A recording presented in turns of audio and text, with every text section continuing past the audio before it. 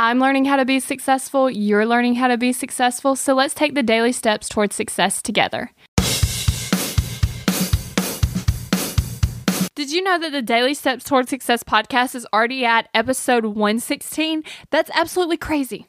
That's 116 episodes. Okay, so on the 116th episode of the Daily Steps Towards Success podcast, we're going to be getting another tip for being organized from lifehack.org. And today's tip is giving everything a home. You know where to go because you know where your home is, so you go home. Well, what if you didn't have a home?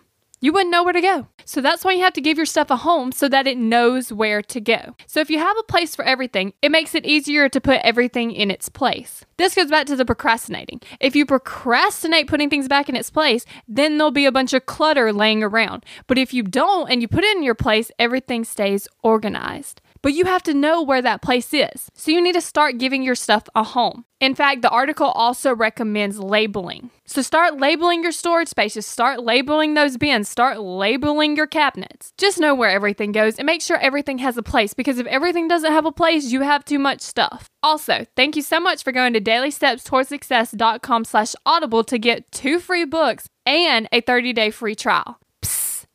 If you get those free books, you can listen to them while you're putting everything in its place. We're in this together, one step at a time. Have you found yourself Googling, how do I stop procrastinating? Here's the thing. When you search that, I'm sure you found hundreds of tips, tricks, hacks, and strategies. In fact, I've shared several of them here on the podcast. The only thing is, did it work? Are you still procrastinating?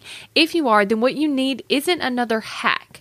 You need to focus on the actual thing that's causing you to not take action. Our thoughts control our feelings control our actions, which means if you want to change your action or inaction, you first have to change your thinking. That's exactly what we focus on in my program, Kick Procrastination. This program is designed to help you go from procrastinating on your goals to taking massive action towards achieving them. So go to kickprocrastination.com to sign up.